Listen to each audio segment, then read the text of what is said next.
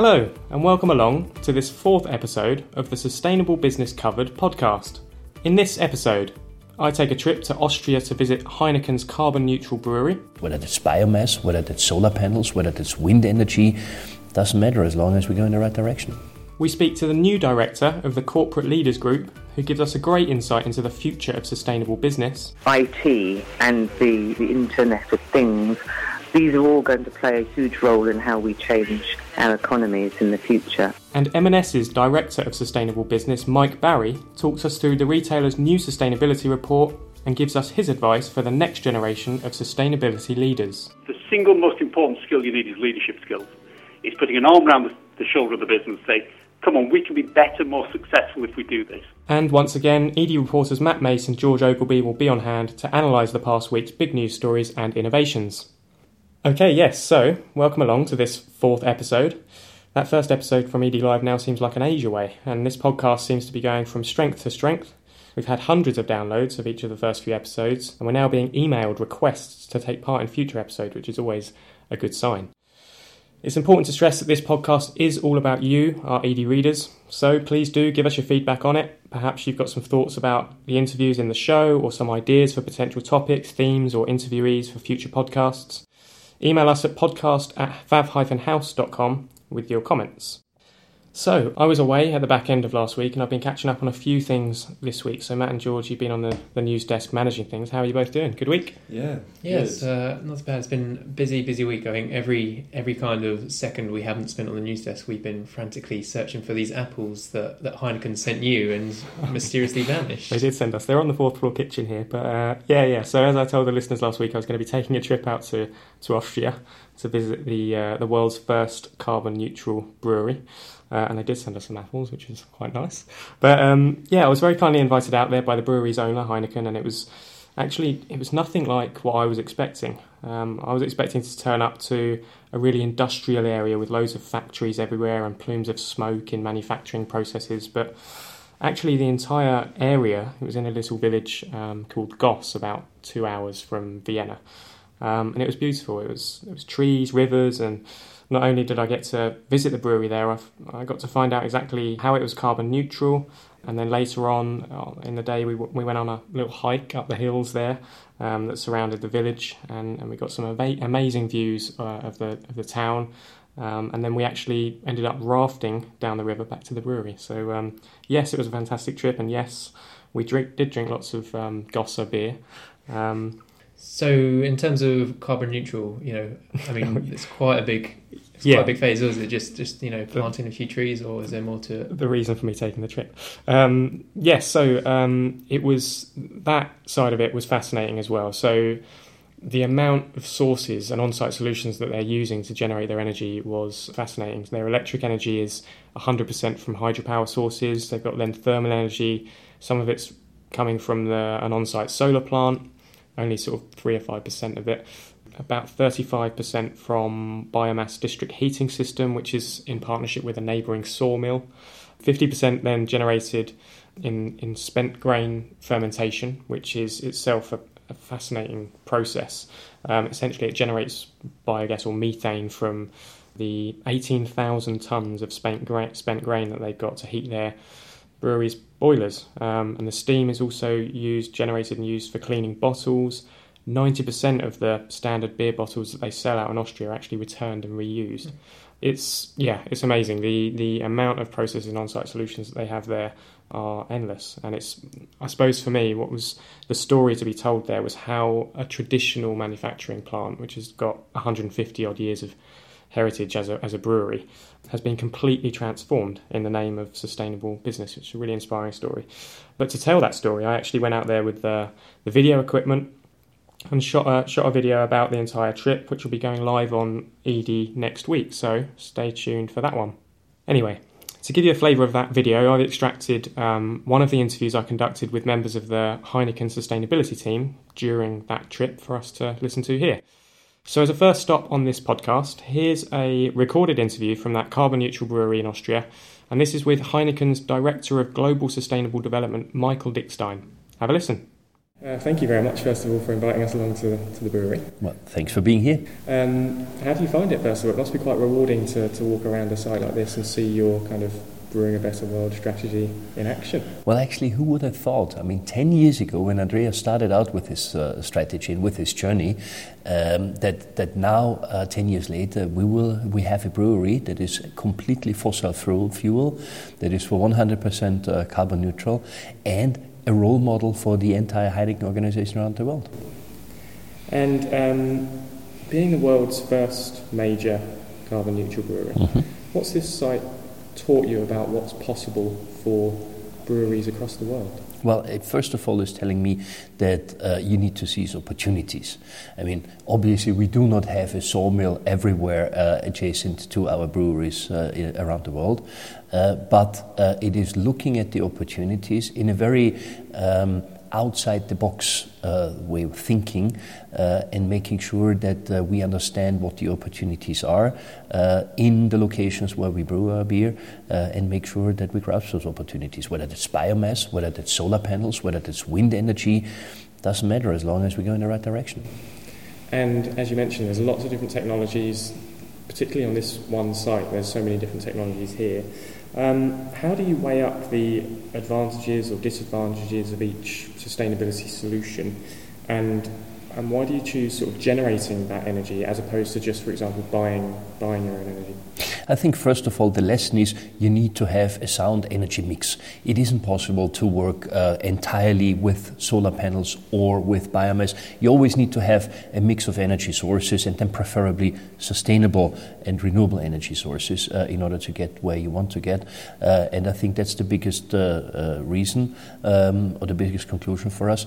What is important is that we are authentic, that we take the role leading certain solutions. Buying certificates is something that you will never be able to exclude entirely in order to close the loop, but you need to be authentic, and you can only be credible when you set our own initiatives. Okay.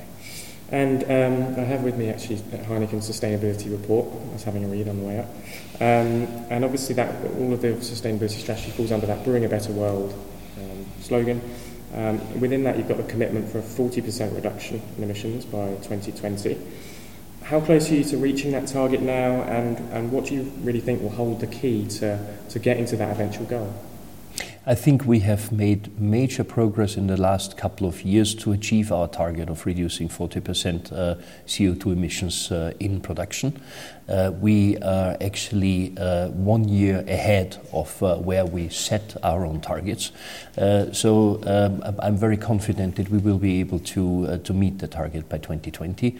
And we are now together in working groups and identifying new opportunities.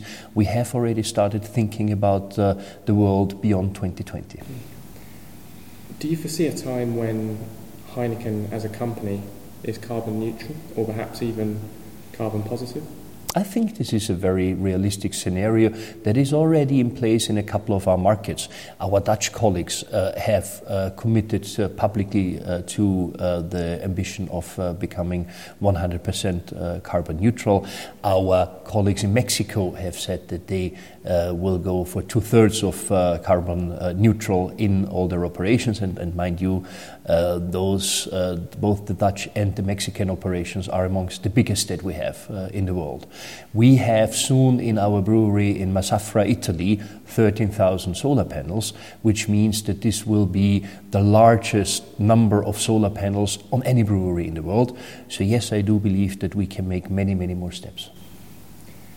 And to get to that point, there will obviously be some key enablers that will make that transition perhaps a bit easier for Heineken and for other companies that are looking to progress their sustainability strategies. Think of green policy frameworks and perhaps collaboration across industry, those sort of things. What one thing would you like to see that could perhaps accelerate the process for companies like Heineken when it comes to becoming much more sustainable, greener businesses? Absolutely, as you are addressing, the policy framework is absolutely key in order to achieve what you want to achieve. Policy frameworks, but also setting the right level of incentives. What we are dealing with are very new, very innovative solutions, there is a certain business risk and an element of risk related to that. And having the public hand as a partner for that would facilitate those solutions. I'm thinking of the cooperation that we are doing currently with the United Nations. UNIDO is the United Nations Industrial Development Organization. One of the pillars of our partnership is related to renewable energy in Africa. The biggest issue there being the reliability of local grids, and if we have the public hand as a partner in order to resolve such issues, then we will be able to accelerate further. Perfect.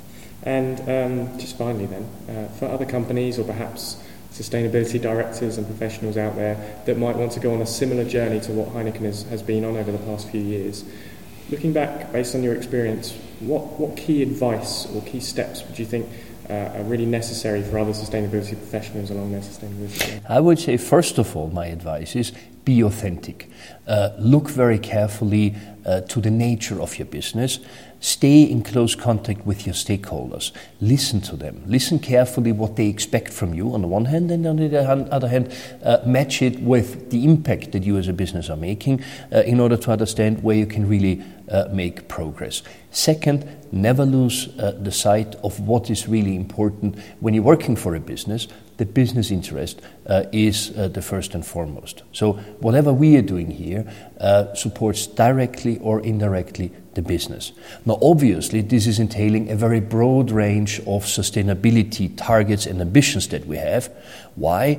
Because we are an active part of societies. We are embedded in the communities that we are operating with. So therefore, we can only achieve a sustainable business in the long run when working together with the communities and taking into consideration interests from those communities as well. Some great insight there from Michael Dickstein, and a great project from Heineken, I'm sure you'll agree.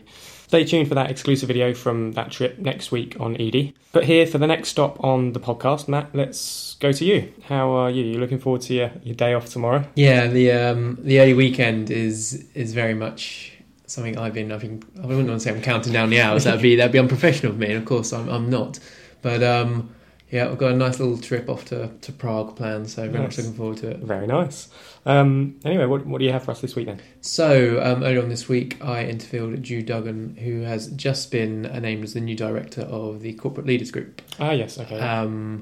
She has been working with CISL, which is kind of the secretariat for the EU Green Growth Programmes, and also she's previously worked at DEFRA and DEC as well. So it's someone who can bridge that divide between policy and business. Okay, so she worked at DEC and DEFRA. Yeah. Okay, and to have two sides of that coin, and her to be able to take a position where they're working with the Unilevers, the Interfaces, the Philips of the world who are driving this. It led for a very interesting interview and a very exciting insight into the future of business. This was on the phone? This was over the phone, yes, which will no doubt be evidence through my and ahhing throughout the interviews. But yeah, so basically I thought it would just be nice to see what she wants to bring to the table in a new role. And here's what she said. Well, I'm really delighted, obviously.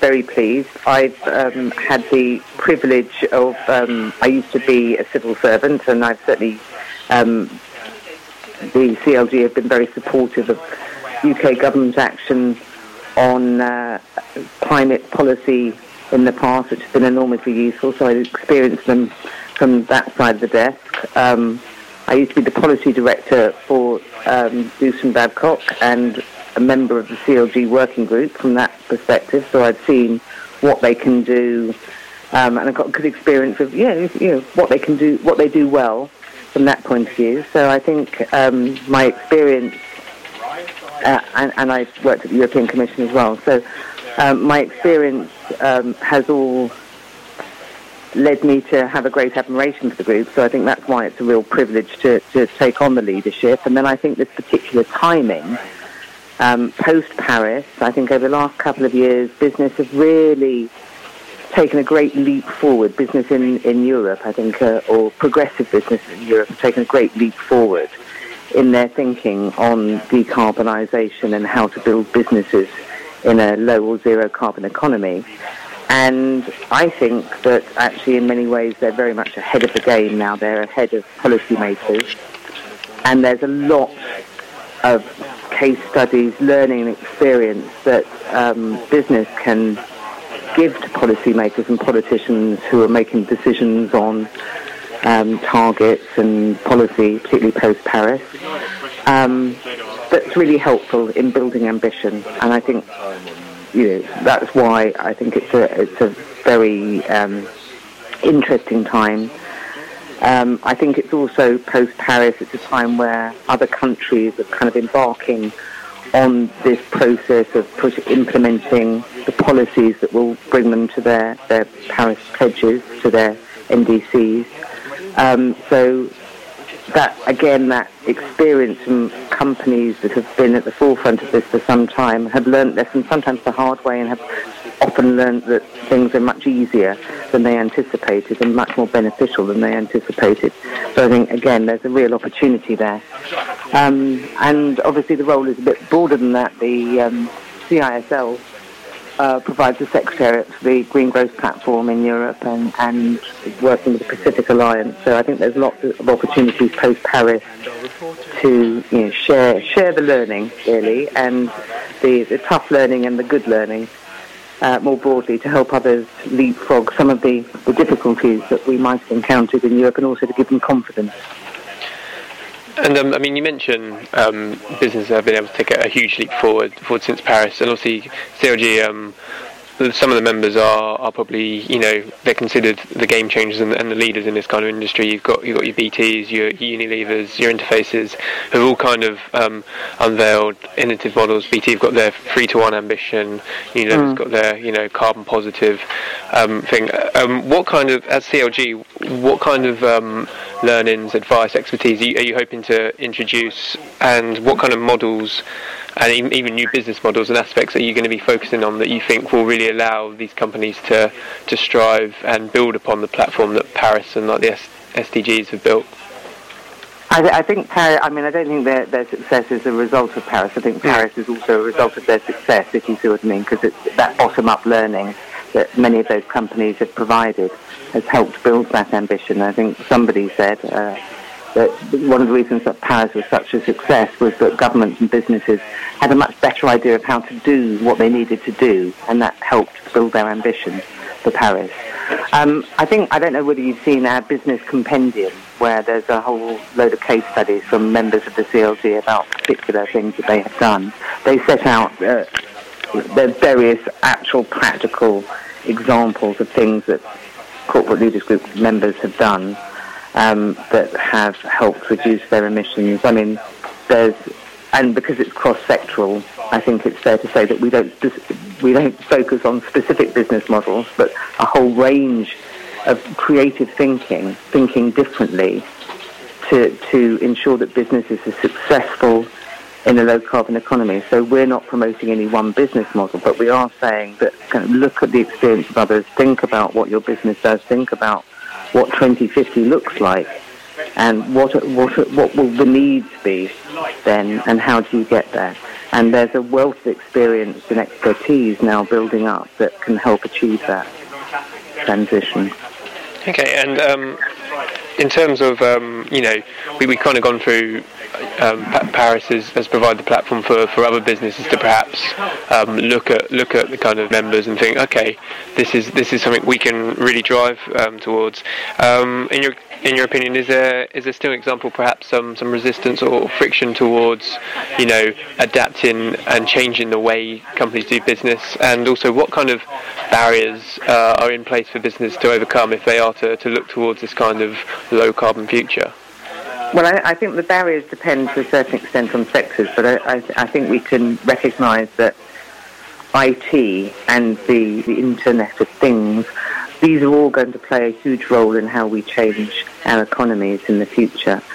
Some of the barriers will be about infrastructure and needs. So I guess let's think more broadly. But if you have driverless cars or electric driverless cars, and you've got no internet signal, what happens then? These are questions that need to be raised and governments need to address in order to allow that progress. and the way I think there's been this huge leap forward over the last year or so, particularly in Europe, has been, I think, business started off with this problem, and there were leaders who said, this is something that we need to do and we're going to do it. But they were also starting from a position of, this might be difficult and we don't know what the impact will be on my business, so then this is something that we need to do. So it's a compliance mentality leading to a much more creative approach to, okay, what is the future look like? What are the things that we can do that will help get us to the future? A recognition. Somebody yesterday said to me, cutting CO2 is cutting costs. And I think a lot of businesses have discovered that. And that was not what they were necessarily expecting to discover, say, 10, 15 years ago. So I think in Europe there's a great recognition of that. I think in other parts of the world, some of these companies are still at that nervous stage of thinking, this is a constraint on my growth that will be difficult, and how will I manage it? And I think the cutting CO2 cuts costs is a very important message, but also if you look at how to make your business a zero-emissions business, it can unleash a huge amount of creativity, new business models, new markets, new ways of thinking, new productivity, new motivations that I think those who engage with the debate sooner rather than later do get the benefit from. Okay, and obviously the other role you kind of taken up right now is at CISL, which you previously mentioned is kind of the Secretariat for the EU Green Growth Platforms, and obviously you have previously worked at both DEC and DEFRA, so you're kind of one of the few people that can kind of view this green policy and green credentials from both sides of the coin, where there's perhaps still a bit of a gap between business drivers and policy regulation. So in your opinion, how is the current policy landscape shaping up to enable businesses to drive this? I mean, we covered a report from the REA just yesterday saying that investors are in for like a turbulent time because the confidence is perhaps quite there. Just wondering what your take on that would be. I haven't seen the report, so I can't comment on that. And I think there's also obviously lots of other things in play. But I think if you look at the history of policy, it's quite natural when you're trying to do something new that there will be missteps along the way. There will be unintended consequences. And I think if you look, that Europe has led the way in starting these policies, but also addressing some of those missteps and trying to correct them. I think one of the things that we have learned, or there's lots of things that we've learned, but actually I think one of the most important things is actually fostering this kind of creative thinking in companies that will think about the industries, the businesses of the future, rather than thinking about decarbonising the businesses we have today. So it's helping them evolve into those new businesses rather than looking at what we have now and how we deal with that. So I think that's a sort of fundamental shift in attitude that we need policymakers to kind of foster now. And there's a lot of opportunity over the next year to do that. There's a lot of, there's the reform of the ETS, there's the effort sharing directive in Europe, there's various things that can happen in domestic policy as well in the UK to help bring those who perhaps haven't been at the forefront. So, the corporate leaders group are all companies who've been looking to maximise the opportunities, who've been committed to taking action.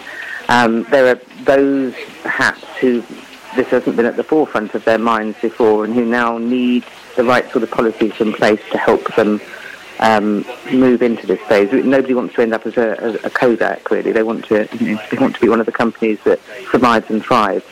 And I think that's where policymakers need to think about what can help do that. And as I said, we're cross-sectoral, so I'm not going to pick on any one particular policy because that will vary across those sectors. But it is about a step back and about a joined-upness across government and government departments to look at sort of holistic, systemic change rather than piecemeal change. And You mentioned ETS just briefly there, and the potential reforms. Obviously, that's something that you're probably quite well versed in, being you were head of international emissions trading at DEFRA for a while. And in terms of that kind of reform and the concept of a carbon price in general, I know it's something that a lot of businesses are starting to adopt internally. Cristina Figueres at the actual COP21 talk said, at some point this will be one of the big policy changes that will drive it. What do you think businesses can kind of just take the lead in this anyway, and that internal carbon prices will do what it did to Paris and kind of bring this change around because of what they've done, rather than this change being enforced on them before they can get a chance to adapt to it? I think there is. I think that, cutting CO2 cuts costs. I think that you will get from company after company after company, and it wasn't what they expected. So I think there are good reasons for companies to look at the way they do their internal accounting to see if there are ways that they can drive down their costs, improve their productivity, increase their efficiency. And I know other companies. I did a report last year for CISL, which was 10 years of the ETS, and there was a company quoted in there, Italcementi, who used CO2 as a metric for efficiency globally.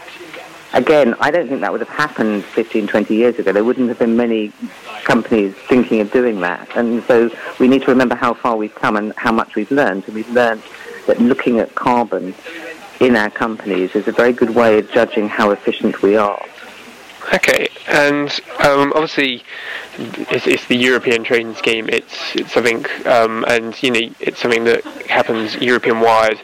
The whole debate going on between ministers right now around the UK seems to be this kind of looming issue of Brexit. Is it going to drive this economic windfall for the UK, or is it going to kind of be a leap into the dark? I believe some ministers have described it as. Do you have a policy on Brexit? Like, can you see? No, we don't. You don't see, or you don't endorse? Okay. No. But, so in terms of if Brexit happened, could you see? Again, would it be something that businesses would again kind of adapt to quickly and lead the way on? I think, you've heard all the debate as much as I have, so I don't think I can be drawn on that. But what we know is that there's going to be great uncertainty. Okay. And just going back to kind of more towards the business scope of things, we recently ran an article, I'm not sure if you're aware about the kind of the clean energy ministerial that's been happening in San Francisco late last week.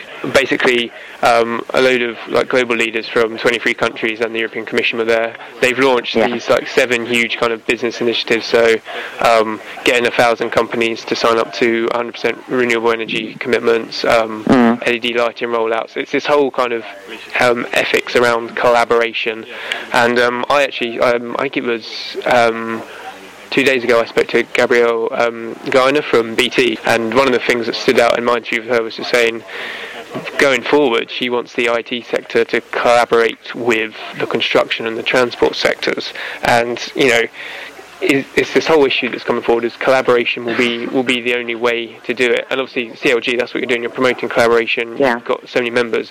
Is that the one key issue to drive sustainability?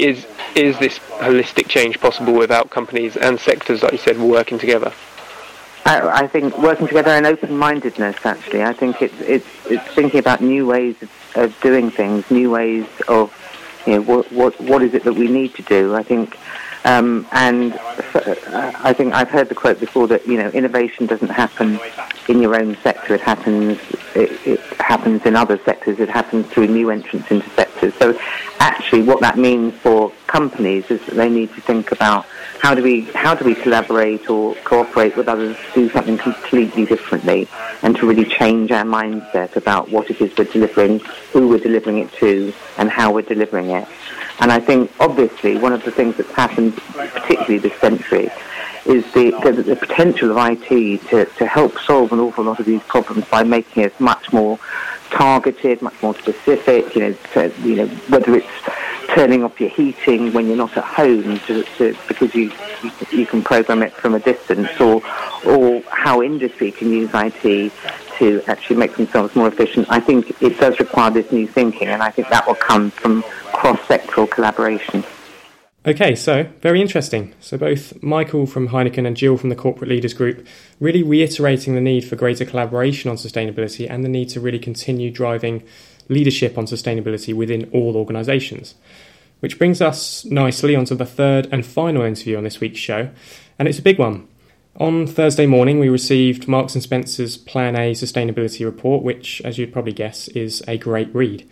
I won't go into full detail about all of the targets and achievements within that report. We have covered it on the ED website, so just run a search for Plan A on ED if you want to read the full thing. But we thought this would provide us with an opportunity to have a chat with Mike Barry, M&S's Director of Sustainable Business, who really needs no introduction. I'm sure all of the listeners to this podcast are aware of Mike and the great work he's done on driving the Plan A strategy forward. So this is another phone interview that we conducted with Mike, and actually one particular highlight of this conversation for me came before we even started the interview and before I told Mike that we'd be including our conversation on the podcast, because it turns out Mike's a big fan. Here's what he had to say. I enjoyed the podcast. I enjoyed listening to that. So a stamp of approval there from Mike Barry. You might have to download that one and play it every week on the intro. Anyway, I proceeded to have a chat with Mike about the big successes and challenges highlighted by this latest Plan A update. And then we also discussed some broader issues ranging from green policy and Brexit through to his key pieces of advice for sustainability professionals, and that in itself is worth listening out for at the end. Here's that conversation with Mike Barry in full. We're speaking on the morning then of the launch of M&S's 2016 Plan A report, sent over to the ED News desk bang on 9 o'clock on the dot this morning. It's another great read, I must say. You won our Sustainability Reporting Award at the Sustainability Leaders Awards last year, and you can really see why with this one. It's really easily set out, very easy to find your way through it. Good mix of text and tables, infographics, images, and it's only 48 pages, which for a company as big as M&S, it's a good achievement. So I wanted to really start on a few of the big highlights. 57 of the 104 Plan A commitments have now been achieved. Nearly 3/4 of M&S products have an eco or ethical quality, and there's been notable progress on improving UK store and warehouse energy and water efficiency. So for you, Mike, what part of this report are you most proud of? What's the greatest achievement on that list? Well, let me just pick out three things for me, and I'm going to look at this very strategically. I'm not going to go down into the detail of individual commitments at this stage. But three things stand out. One is continuity. So Plan A was invented or driven by Lord Stuart Rose back in 2006-07. That's where we first emerged with it. Mark Bolan took it on very clearly from Stuart, and now Steve Rose stepped up to the new chief executive of M&S, has been unequivocal in his support for Plan A and his desire to push it even further in the future. So the first test for me of any business is when the chief exec changes, does he or she, the successor, drive it as hard as their predecessor? And I think we've clearly ticked that box. The second thing that we're always looking for with Plan A is the world never stands still. There's new trends, there's new issues that emerge, and the big one for us in the last 12 months has been human rights. I think M&S has always been very good at managing social compliance, stopping bad things from happening in supply chains that involve thousands of factories and farms and probably 2 million people participating in that supply chain. What we did, we looked at ourselves in the mirror this year and said, is it enough that M&S is managing a risk there? Should we be more ambitious? And I think we've said unequivocally that we need to not just stop bad things from happening, but we need to promote human rights and help people reach their potential. 2 million people in the supply chain, 83,000 of us here at M&S, 32 million customers as well. So the first human rights report has come out alongside this Plan A report, laying out very clearly what we stand for and where we're going. And that's underpinned by new innovation in terms of a transparency map showing where the clothing and food factories are that we use. So that's all in the public domain. So that's been very, very important to me as well. And within that new trends as well, I think we've also seen an important trend towards localisation. People are concerned about what's happening in their community. What are you, Marks & Spencer, doing to tackle unemployment in my community, to help volunteer in my community, to fundraise in my community? On its own, it might look a little bit like old-fashioned CSR or philanthropy. It's not. It's a very sophisticated approach to link every Marks & Spencer store with its local community it serves. We've got a great platform in Neighbourly that's helping us distribute surplus food at the end of the day to local food banks, and Neighbourly will only grow with us in the future. So that's the innovation bit. And then the third area I'm very strategically interested in at the moment is partnerships. So, metaphorically, M&S, any big business can probably become 25%, 30% more sustainable on its own. To truly become sustainable, you have to work in partnerships with others. We've worked very, very hard within the Consumer Goods Forum, bring together the world's biggest food and drink consumer goods companies, the Nestle's, the Unilevers, Walmart's, Tesco's, and bring them together, very big competitors, to work together on sustainability. Deforestation, low-carbon refrigeration, tackling forced labour. And again, we've got the world's biggest companies working together to drive change as well systemically. So they're the big three from me. Interesting. And so then broadening that all out and looking at the bigger picture for one moment, you've stated in the report or in the release that 2015 was a really important year for green business, with the success in Paris and the launch of the new SDGs all coming within that past year. 6 months on or so now from Paris, how big an impact do you see these global frameworks having on businesses like M&S and on sustainability and sustainable business as a whole? Great question. I think 2015 was literally a tipping year when we went from lots of individual self-started, self-motivated businesses come up with their own plans, but not all pointing in the same direction. I think COP21 and the SDGs has given us a direction of travel that's shared by all. So we've got those 17 SDGs that paint a picture of where we need to get to. And I think we're now stepping out of the old world of make your business model less bad, 25% less of this and 10% less of that, into this world where we're really looking at the essence of the purpose of business, the role it has in servicing society around the world, and delivering not just less than outcomes, but positive outcomes as well. I talked about human rights as an example at M&S, not just about avoiding bad things in front of factories, but using businesses' ingenuity, innovation capacity and scale capacity to drive better human outcomes, better planetary outcomes as well. And I think with COP21, with the SDGs, we're going to propel further and faster into that world than any of us quite realise. And again, we use probably overused the example of Tesla disrupting the car industry. I think over the next 5 to 10 years, there'll be dramatic disruption of the established ways of doing business. And what you'll end up with is business models emerging that are fundamentally about the customer and serving customer need, but in delivering that, deliver great outcomes for people and planet at the same time. And if you as a business are not preparing for that, the skills, the capacities, the networks, the partnerships to enable you to transition to that world, you will probably fail in the next decade. And just sticking with that kind of thought about the customer and what they want or need, as we mentioned earlier in this report, there's 73% of all M&S products now have that eco or ethical quality embedded within them, up from 64% last year, so a nice big jump. Do you see that sort of particular target eventually having an effect on sales? And what I mean by that is, do these eco or ethical products perhaps sell better? Is there a consumer pull for those sort of products over their counterparts because of their sustainability credentials, or is this still are we still at a place where that's not factored into purchasing decisions yet? And this is the $64,000 question. When we sit down with our 32 million customers, they're telling us unequivocally they are concerned about the future. They expect big business, big government to be sorting out social and environmental issues on their behalf. 90% of the heavy lifting has to be done by us. Factories, fridges, farms around the world, palm oil, soy, all these things behind the scenes, we expect you to sort out, Marks and Spencer. So one of the reasons that we shop with you is what your brand stands for. Make sure you do it. But there's 10% where you can start to draw me into the journey. You can start to engage me on simple things to do with recycling clothing, swapping being an example, recycling packaging, washing at low temperatures, volunteering in my community, right through to our new Sparks card where 4 million M&S customers, every time they shop with us, they make a donation to charity just by shopping with us. So what we're trying to do is make sure that 10% is simple, it's easy, it's relevant. Once you've been through that confidence building stage, you can start a bigger conversation with people about what makes products different. Now, M&S sells tens of thousands of different individual product lines. You can't label every single one with 6 or 7 different social environmental stories. They're like madness for all.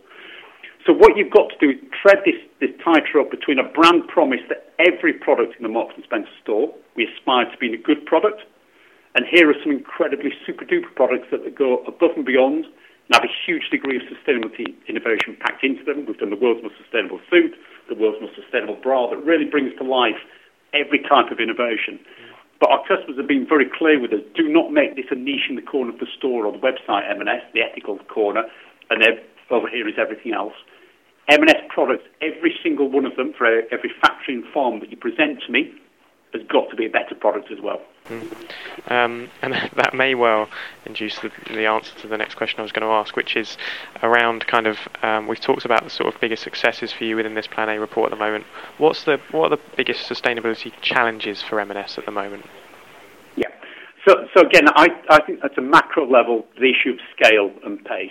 We need to move ever faster, and I don't just speak as M&S, I think every single business in the world needs to move faster. We've underestimated the pace of environmental disruption, the resource crisis that we face, the world's oceans full of plastics. We've underestimated the social challenge that we face in terms of making sure that people feel that business is committed to equality, to sharing, to well-being. And I think we're underestimating the pace of technology disruption as well, with the advent of 3D printing, driverless cars, drones, artificial intelligence, robotics, all of which that can have a positive impact on a sustainable future, but done badly could have a negative impact as well. So all of us have underestimated just how fast we need to change and how much we have to deliver coming up. And I think critically, within that then, we've also underestimated how much more customer-centric this needs to become. It is not enough just to become 25% less impactful behind the scenes, working with a few of the business and stakeholders. Purpose, social, environmental, has to become front of mind for what your brand stands for going forward. And that's what M&S is committed to do with Plan A. Plan A has been a long apprenticeship, 9 years of hard work. But what we see is it's just keying us up to participate in the marketplace in a different way in the future. And if we don't do it, somebody else will. Yeah, interesting. And so within this Plan A report, you've quite neatly set out the progress on every one of those targets with that kind of, you've got quite a few pages there with those bar charts that quite easily show it. Vast majority on that plan are either on plan or achieved. Only a few areas that I noticed that were listed as not achieved, and one of them I just wanted to ask about in terms of what you're doing and how you're taking it forward is that of customer clothes recycling.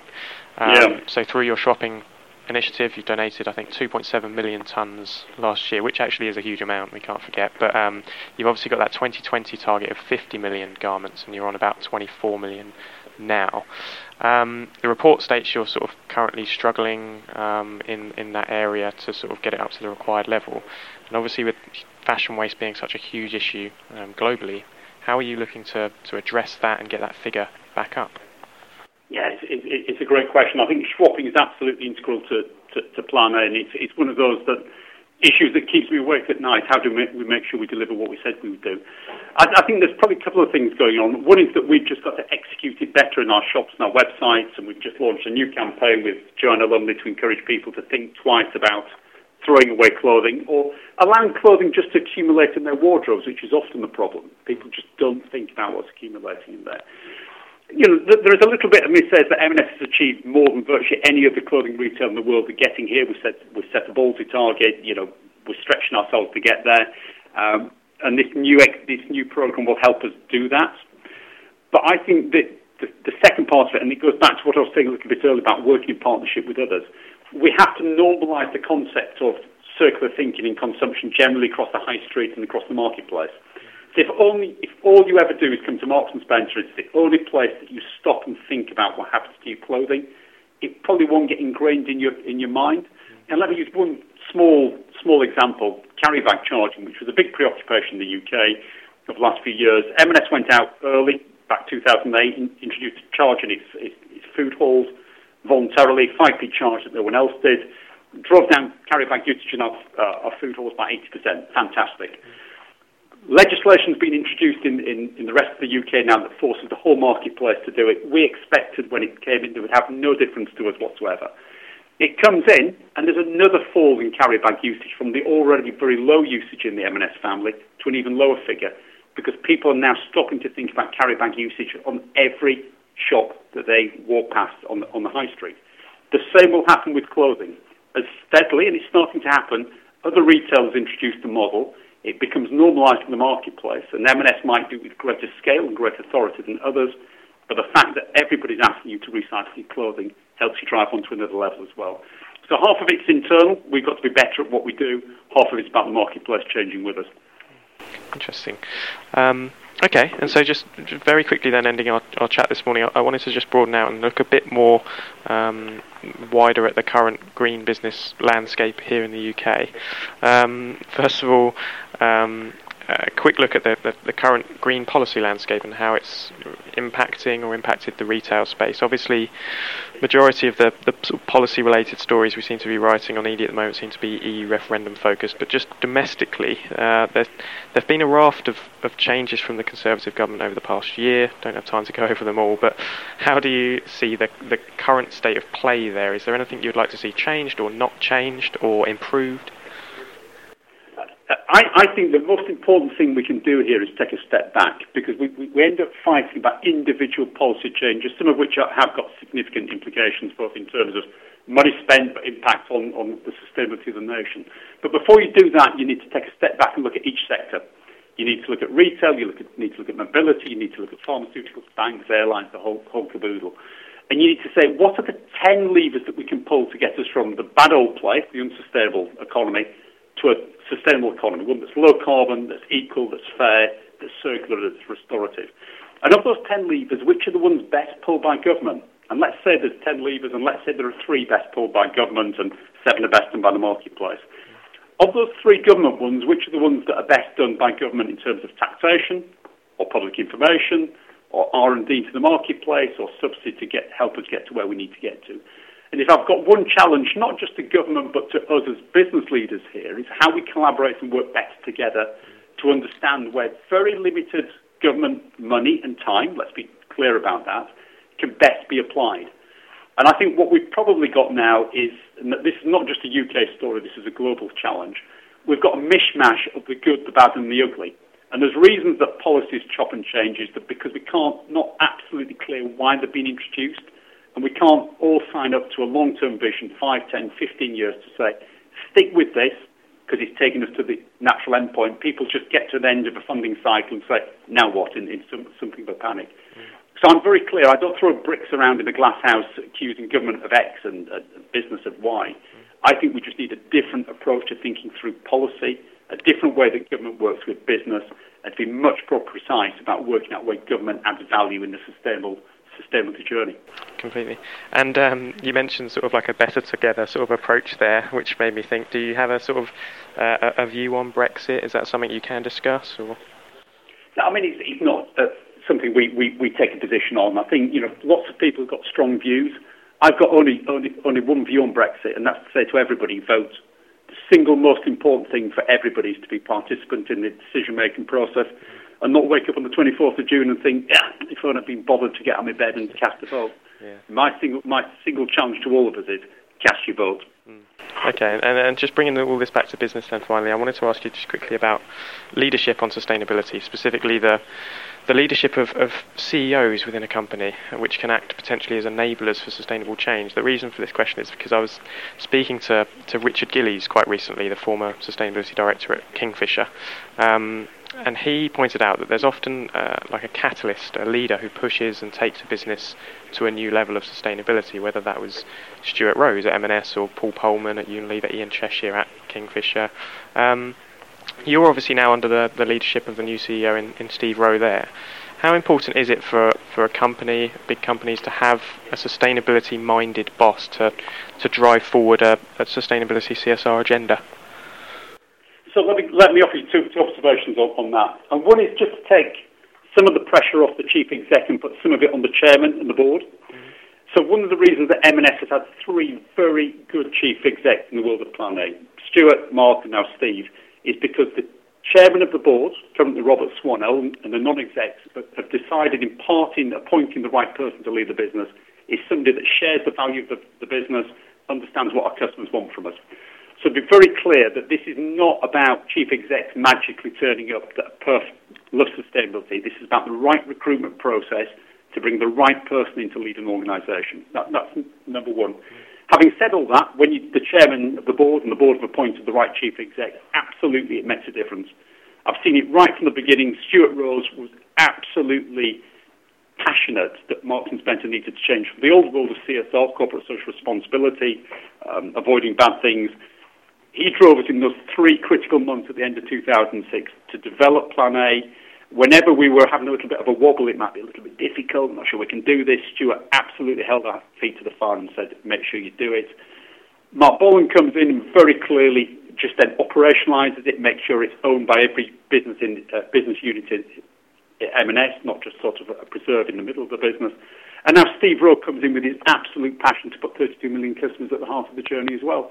So again, as director of Plan A, I can't be clearer. Having a good chief exec supporting you from the very top is vital, but don't take away the pressure from the chairman and the board to appoint the right person in the first place. Interesting. And okay, so last question for you then was to ask if you could just impart some pearls of wisdom for listeners to this podcast.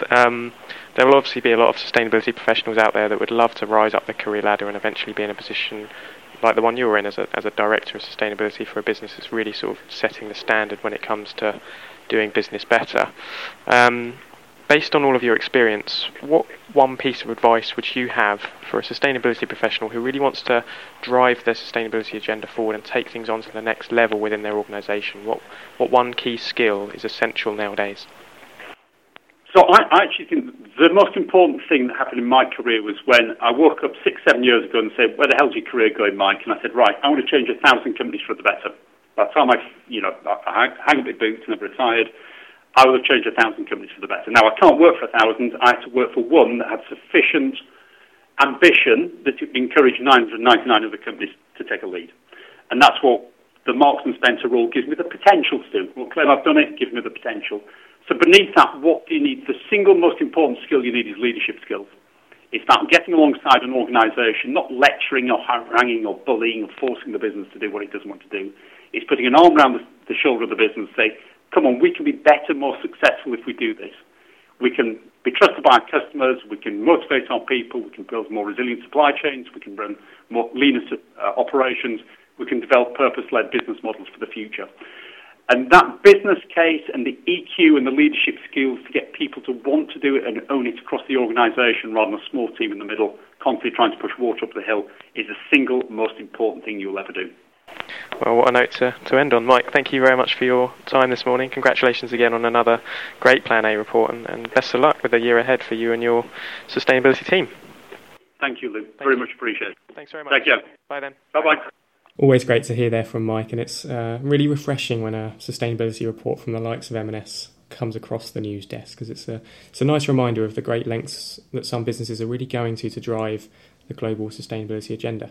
It was quite a timely interview as well.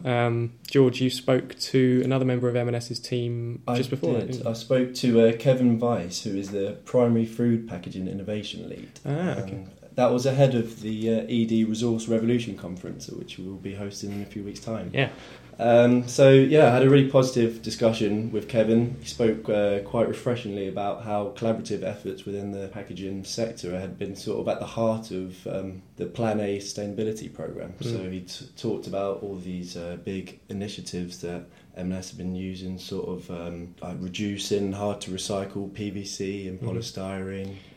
And lots of, I remember that they mentioned a lot of this in the sustainability report actually as well. The kind of their drive in the area of packaging innovation, and also so that story in particular, he talked a lot about Ellen MacArthur Foundation, didn't he? As one collaborative platform. So the big theme was collaboration, sort of working within M&S to make sure that materials were used resourcefully, and within the supply chain as well, making sure that you get suppliers on board. And then I spoke to him and asked him what he thought would be the biggest change, what he'd like to see in the industry in 5-10 years, and he said collaboration, particularly cross-sector, and he mentioned platforms such as Ellen MacArthur Foundation, C100, said how companies could follow the lead of M&S, and sort of maybe companies that don't have the same resources or the same information, they could use these platforms for collaboration. Yeah, it's interesting because it's quite an interesting time that we've had so many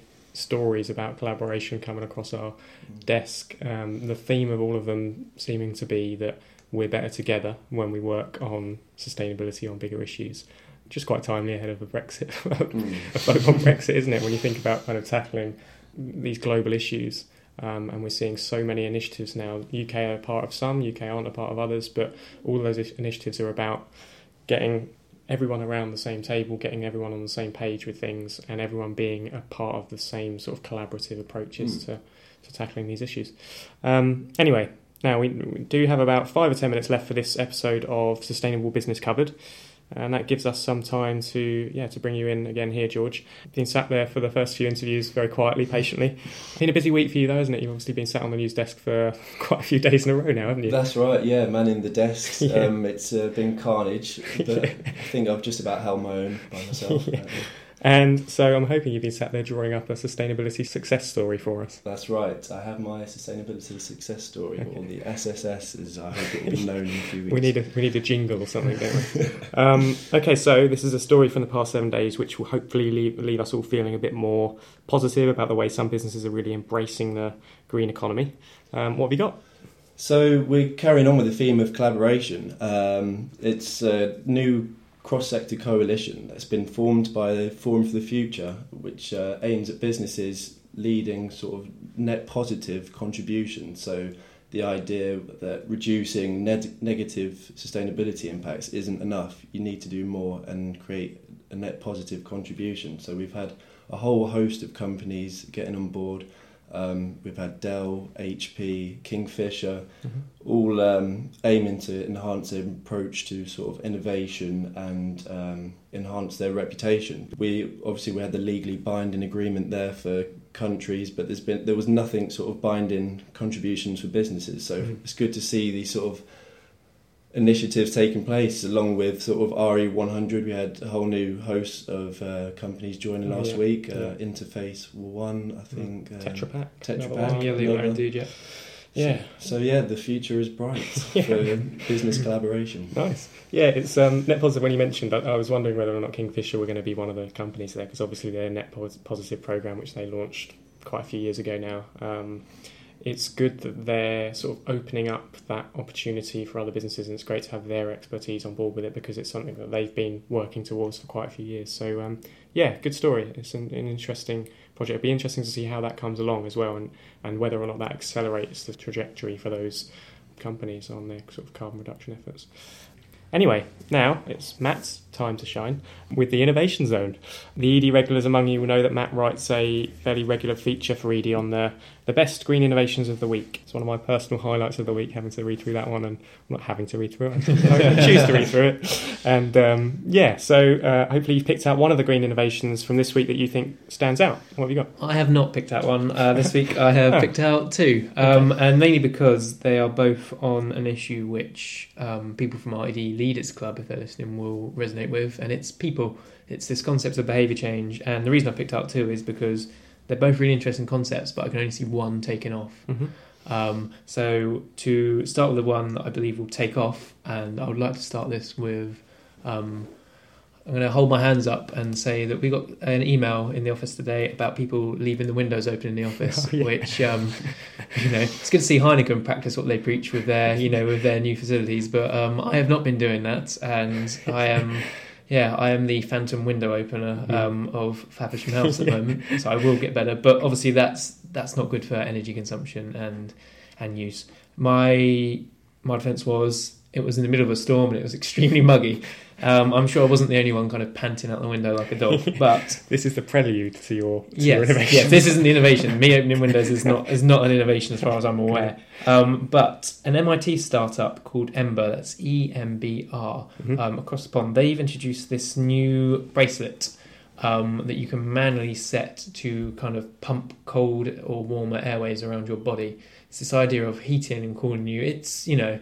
It's not necessarily sustainable in that regards, but the aim from Ember is to use this to really drive energy reductions in buildings. They want to negate all need for electric fans, for heating systems, by eventually introducing this bracelet that automatically reads your body temperature and adjusts you to cool or heat you as you go. It's, in terms of takeoff, it could be brilliant. They used a big tech event out in Asia this week to highlight it to delegates, and the feedback was positive. So if they can negate the need for me to open windows or for electric fans to be fanning across the offices, the consumptions there will be huge.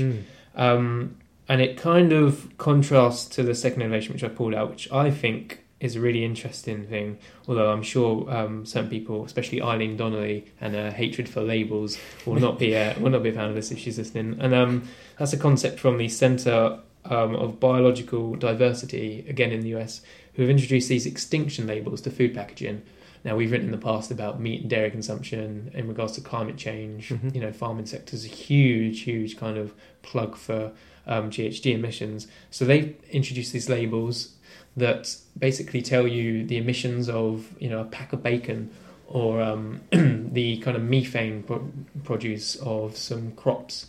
And it's basically aimed at opening the consumer awareness of what it actually takes to grow and produce this food, and aim to either make you think about eating it twice or making sure you don't waste it.